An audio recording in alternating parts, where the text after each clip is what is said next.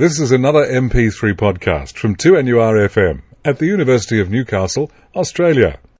And you're listening to Finance Talkback on 2NURFM. It's 12:25. Barry, a special subject, or one that we perhaps need to be aware of all the time. Very much so, and we're very pleased to have with us today Col Dyson, Detective Superintendent Col Dyson, who is the commander of the New South Wales Police Fraud Squad. And Colin's been with the Fraud Squad for many years and is very well aware of the many areas of possible fraud and actual fraud. How are you, Col? Very well, thanks, Barry. It's a busy industry you're in, I believe. Yes, it is. It is busy. Busier all the time. Unfortunately, a growing industry, I believe, too. Look, I know we go over a lot of these things quite regularly, but I believe, and I'm quite sure you do too, the more we make people aware of these things, the less chance of being caught with any sort of fraud. Yes, that's right. Look, emails. Now, I know these come up quite regularly. I get them, so many of them at work, looking for you to join a company as a financial advisor or manager, or just to help them collect money to send it on to them, and you can keep up to 5 or 10%. This can be a very, very dangerous thing to get involved in. Absolutely, absolutely. Generally these emails, and in fact sometimes they advertise in papers as well, but generally you'll receive an email, maybe a notification on the internet. You'll see some type of advertisement, but what they want is someone who, to make themselves available as a financial controller or some other fancy title. It looks like it's some sort of employment. You're offered a position to work from home, and all you need is a computer. Sometimes they'll ask you to use an existing bank account, but more often than not they'll ask you to open a bank account, and all you have to do is receive funds into it and then transmit those funds overseas, and your salary or wage, if you like, commission is 5 or 10%, as you said. The funny thing is they never go into the normal processes that you would if you're going to obtain some sort of employment. They never ask for an interview. They never ask for a CV or a bio. They won't allocate a TFN or ask for your tax file number. The usual things that a person would ask, or an organisation would ask for if they're engaging someone as an employee. And Col, okay, let's assume I'm pretty gullible. Well, I might be, I don't know, but let's assume I accept the offer of this sort of thing, and I go out and I open a bank account. And of course these days with this Money Laundering and Terrorism Act, they're very serious. I believe some of the fines can be in the vicinity of up to $11 million for businesses and about $1.1 million for individuals. But I didn't know this, so I go out and open the account and accept this job. What happens? Well, if you're at the behest or you've been employed by an organised crime group, what you're doing is laundering proceeds of crime. You're receiving proceeds of crime into that bank account, and you're transmitting them overseas. It's a money laundering operation, and in fact you're receiving a benefit, that is your wages, so you're deriving a benefit from proceeds of crime yourself. Ooh, and what are the consequences here? Well, of course, people, if you're suspicious, but you're going this employment anyway, and something will always happen to alert you to this isn't right. Anti-money laundering legislation does have provisions for willful blindness. In other words, you know something's crooked is going on, but you just turn yourself off. You are blind to the fact. You ignore it, and that can constitute an offence. Now, if you do know that you're transmitting proceeds of crime overseas to offshore bank accounts, well, then you're in a whole heap of trouble criminally under the New South Wales statutes. You could well be an accessory after the fact to a deception or whatever fraud occurred that caused people to lose their money and those proceeds to be gained. Right. You could also be charged with state money laundering offences or dealing in proceeds of crime, which carries with it up to a 20-year maximum sentence. So it is very, very serious, and I would warn anyone to be involved, looking at getting involved in these things, to think twice. Absolutely.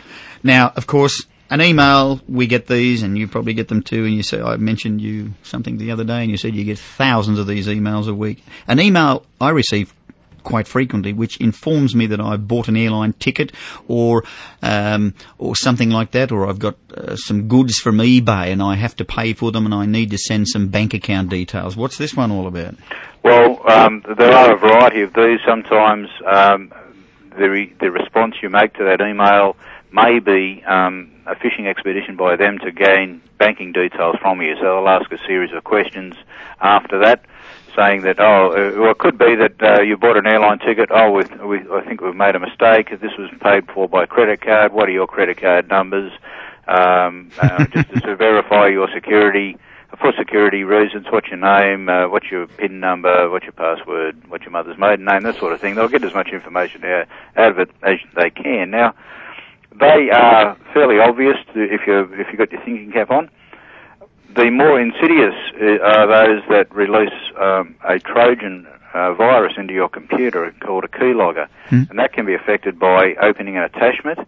You mentioned the eBay or auction site responses, and we get them all the time. Question asked by a mysterious buyer, I have bought your goods, why haven't you delivered? Or, I want it, do you deliver overseas? That sort of thing. As soon as you hit the respond button, you may well be releasing a keylogging virus into your computer. Now, what that does, it sits in your computer. You may notice that your computer slows down a little bit and goes haywire for a little while and then comes good. You may notice nothing at all. Now, if your virus protection doesn't pick it up, what that will do is look for signals. In other words, you're tapping away on your keyboard and you might put in a bank account, or an account, a name of the bank. As soon as you do that, the virus picks up, hey, this is what I'm looking for, and starts recording, say, the next 100 or 200 keystrokes. And then they transmit that back to the crooks, and they obviously have all your details in because you would have put in your passwords, etc. That's a very sophisticated virus, isn't it? So if you get something and you don't know anything about it, just delete it. That's right. That's the best advice for anyone, I think. Now, mortgage fraud, is this still a concern, mortgage fraud? It is. Now, we have different levels of mortgage fraud. These are perpetrated obviously on banks, all types of lenders. We have different forms. The one that raises most concern is where the applicant or the borrower is actually in cahoots, if you like, with the lender. So they're with the lender's representative. So it may be a broker or an intermediary. It could be anyone who actually organises a mortgage for someone. They will say, let's help this application along a little bit. So we'll provide some false employment details. We'll up your income a little bit. That sort of thing. Now that's most concerning because it's placing people in jeopardy who are originally after a mortgage. They want to buy a property. They might feel that they're not a little bit short of the mark, so they dress up, as we say, dress up the application. That gets them then, once again, in a heck of a lot of trouble. Firstly, because they've committed an offence. It's called a false instrument, which is like a forgery type offence, and they're deceiving the bank. Secondly, they may be going in over their head. Yep. So far as the mortgage is concerned, they can't pay the repayments. That's when the bank starts looking at it a little more deeply. Why can't they pay that back? Perhaps they're not earning as much as they said. They're in trouble. The other thing we're seeing is the organised crime aspect of it, and that is, once again, very concerning. Well, it's a form of identity takeover where they will, through a variety of means, identify people who own their houses. There's no caveats on the houses, so they own them outright. Right. There's no encumbrance at all. Now, what they will do then is, once again, through either phishing or maybe through the Trojan virus, through delving into their letterbox for a variety of things, they will build up a dossier of personal information on the owner of the house, unbeknownst to them, which would then enable them to go to a bank and obtain a mortgage against the house. Wow. As if they're the owner. Gee. And we're seeing that an increasing incidence of that. So our advice to people is if they own their house, do a periodic check on the title of the house to make sure there's no encumbrances have been placed on the house they don't know about, because, of course, these mortgages won't be serviced. So the first thing they know is that they get some sort of notification from the bank saying you haven't been paying your loan. We're going to take this action, or we'd like to talk to you about making some sort of arrangements. And that really, if you're sitting at home, you think everything is kosher so far as your property is concerned, and you get one of those, it's a very scary feeling. And I suppose the danger here, of course, how do you prove it's not? Well, that's right. That's the first thing that you have to do, is establish that you're not the applicant. Generally that does happen, but it can take a long time, and one of the unfortunate side effects of identity crime is that it affects your credit rating immediately until you can have it repaired. So that affects your ability to borrow legitimately. And you're listening to Finance Talkback. Barry Preston, we have with us Detective Superintendent Col Dyson. We certainly do, and Detective Superintendent Col Dyson is the commander of the New South Wales Police Fraud Squad. Now, we're talking about people getting a mortgage on your house, which is very, very challenging in one's mind when you try and think, how the heck can they do that? Obviously, we're looking at identity fraud. Col, we recently, from recommendation from you guys, to interview a representative from Vida Advantage. I think it might have been your offsider. What's his name? Dave Christie. That's right. And we found it very interesting. Now, they keep a record of people's credit, and I think they've got about 14 million files on record, but only 247,000, I think the lady told us, check their own records every year. Now, this is one way of keeping your credit rating and finding out that people haven't stolen your identity. Is it not? Yes, absolutely. It's a very good precaution to take, because not only does that alert you to people taking mortgages out in your house, which is the ultimate identity crime, if you like, but also identity crime involves people taking smaller loans out using your name, perhaps taking even credit cards out. So having a credit reference check through that company periodically is a very good precaution. And I believe it's free too. I think we must look at that again too. And then again, I believe there's another one where you can pay a premium or pay a little, might be $40, $50, I'm not sure offhand, and they will alert you if anyone ever attacks it. Yes, that's right. And all those are available online. You can get on there and, once again, so long as you log in properly and create an account, you can do it any time you like from your house. Very good. We must visit that again. Okay, but what can we do, Col, to prevent theft of our identity? What are some of the very simple things? But unfortunately, we probably don't. What are some of them? Well, we spoke about coup-logging viruses early on, so obviously you have to have the best possible virus protection on your computers, because these days a computer really is the gateway into your bank accounts. I'm often asked whether the banks are doing enough, usually by the media.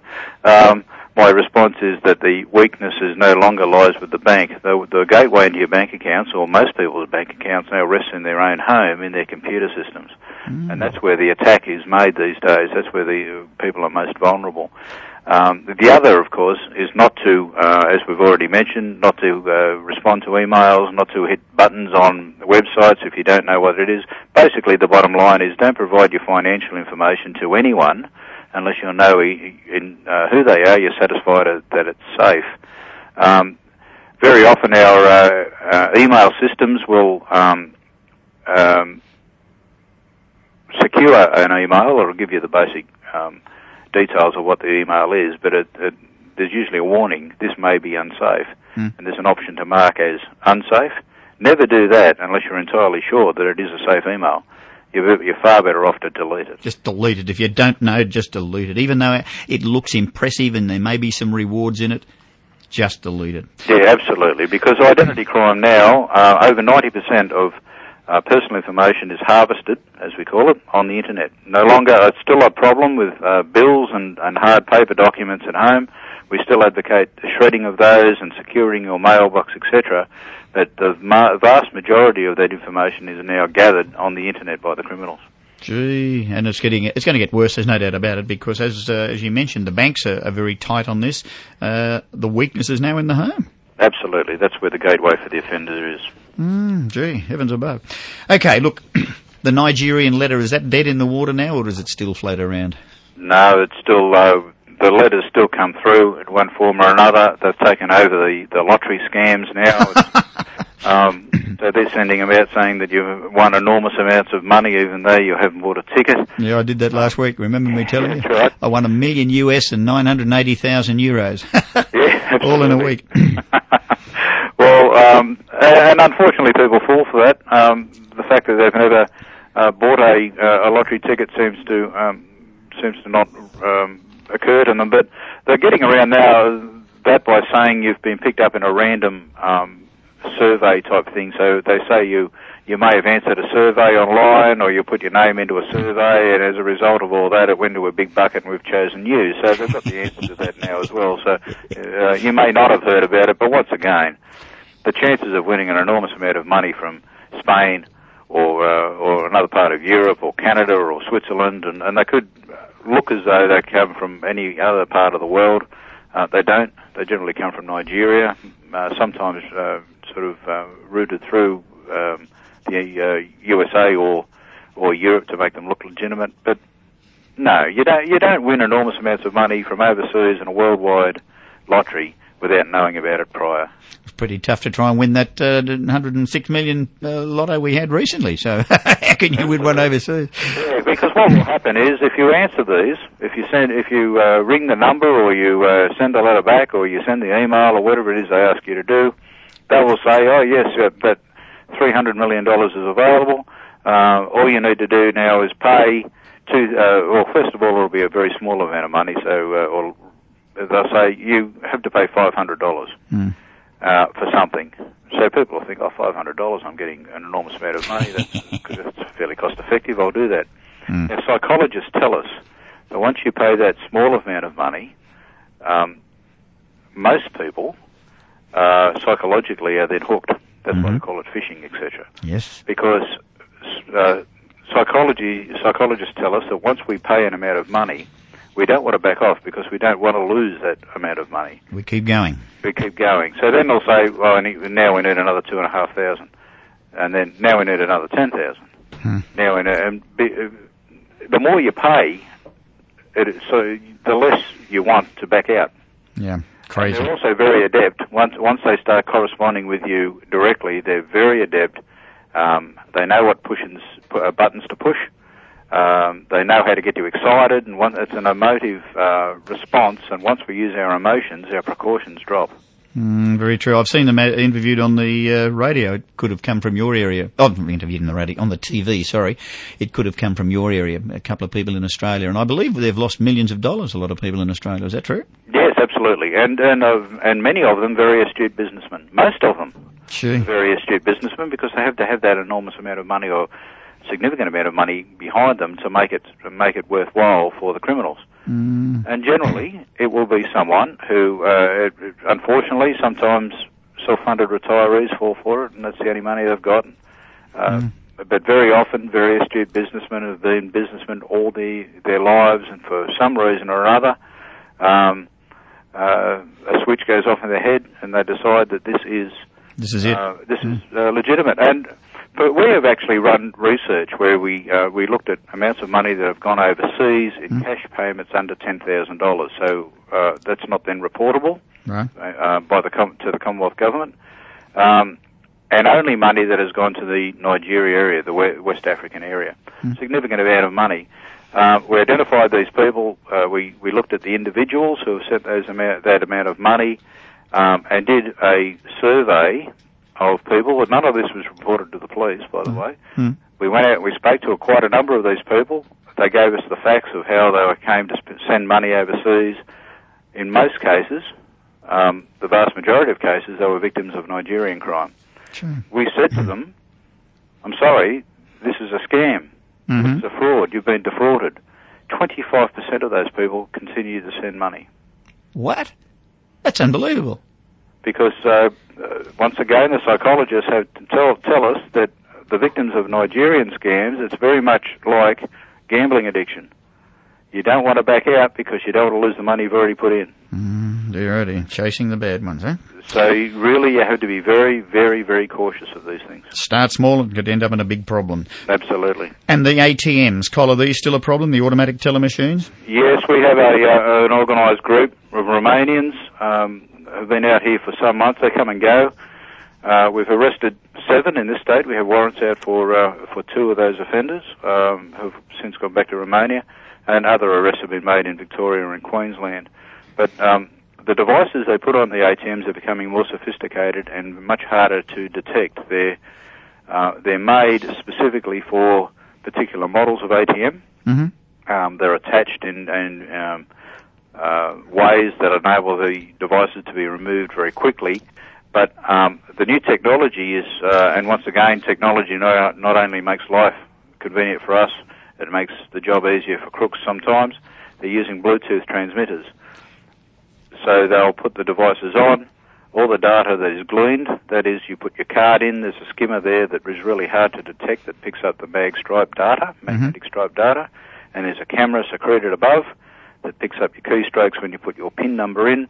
All of that is then transmitted to another recording device that the criminals have nearby. As long as they're within 10 metres, all that data will be instantly transmitted to them. So a very simple way to stop that is when you're putting your PIN number in, go back to the old school days when nobody copied from you. Is that correct? Put your hand over it. Absolutely. Yeah, the same technique. Either your other hand or a newspaper or whatever you have. Many men will be using an ATM. They have their wallet in their hand. They don't want to put it back in their pocket till they finish. Put the wallet over the top of the other hand when you're doing it. Whatever you're holding in your hand, just hover it above your the hand keying in the PIN number. The camera can't pick it up. Without the PIN number, they can't do anything with it. And the same thing I see a lot of people at supermarkets putting their pins in openly. That's right. There's a thing called, it's an old technique called shoulder surfing. They'll look over it, they'll get the PIN number, and then later, through either being pickpockets or something like that, they'll acquire the credit card. One thing, and I must... and this has occurred on the north coast because these Romanians travel up and down the coast between Brisbane and Sydney. What they've been doing is going to ATMs and they'll wait for someone to use the ATM, right. And unfortunately they seem to target the more elderly customers. Right. And they'll drop just as the account holder puts the card in, right. Say it's a lady, puts in the PIN number. Just after they put the PIN number in, the offender will drop $5 on the floor, on the ground behind them, and say, "Oh, did you drop that $5?" Now, when the lady bends down to pick the $5 up, thinking she did, they'll remove the card, having already recorded the PIN that she's just put in. They'll hit cancel, the card will come out, and they'll yes. And they'll go straight to another ATM, take money out. And we're talking fraud and scams today on Finance Talkback on 2NURFM. We certainly are. We have Detective Superintendent Col Dyson, who is the commander of the New South Wales Police Fraud Squad. These ATMs and the way they're operating is quite scary when you can see that they're attacking the elderly when they go to use the ATMs, Col. What would you say to a person who is just going up to an ATM and there's people standing around? What would you suggest? Well, if they're standing too close to them, I wouldn't use the machine. I'd wait until there's no one behind. But once again, guard the PIN. Don't be distracted by anyone. Another thing they will do is ask for the time or another way of distracting you after you've put the card in and after you've put your PIN in. Don't fall for that. Just say, just a moment, or won't be a second, that sort of thing. But really, I mean, once you've put your card into the machine and put your PIN number in, you've opened your bank account up. So really, you have to be very, very cautious at that point. Very much so. Okay, now, of course, the emails coming from banks, they've seemed to have slowed down a bit, Col, have they, or not? Yes, they have. There's not as many phishing emails coming out now. They're using more, as we've previously mentioned, the ones saying that they want to buy something on the auction side, but people still have to be vigilant. These things go in waves. Sometimes you won't see them for a while and they'll pick up again. They're very much in peaks and troughs. So once again, the message is it doesn't matter what sort of email it is. Don't respond to them if you don't know the person, and certainly don't open any attachments if you don't know the person. If it was legitimate, they'll contact you again later. That's the story. If it was legitimate, they'll contact you later. Having much success with nabbing people, Col, with these frauds and so forth? Oh, absolutely. We arrested a very big organisation the other day. It was a credit card skimming job that we didn't. We led it, but we did it with the AFP and other enforcement agencies. What we know of, they'd gathered $6 million in proceeds. Wow. And once again, another group from overseas, but orchestrated by a local. So it was good to arrest them and charge them. So And we've also had some, as I said, a lot of success with the Romanian ATM skimmers. So whilst, the idea of today is not to scare people, no, just to make them alert. Be cautious.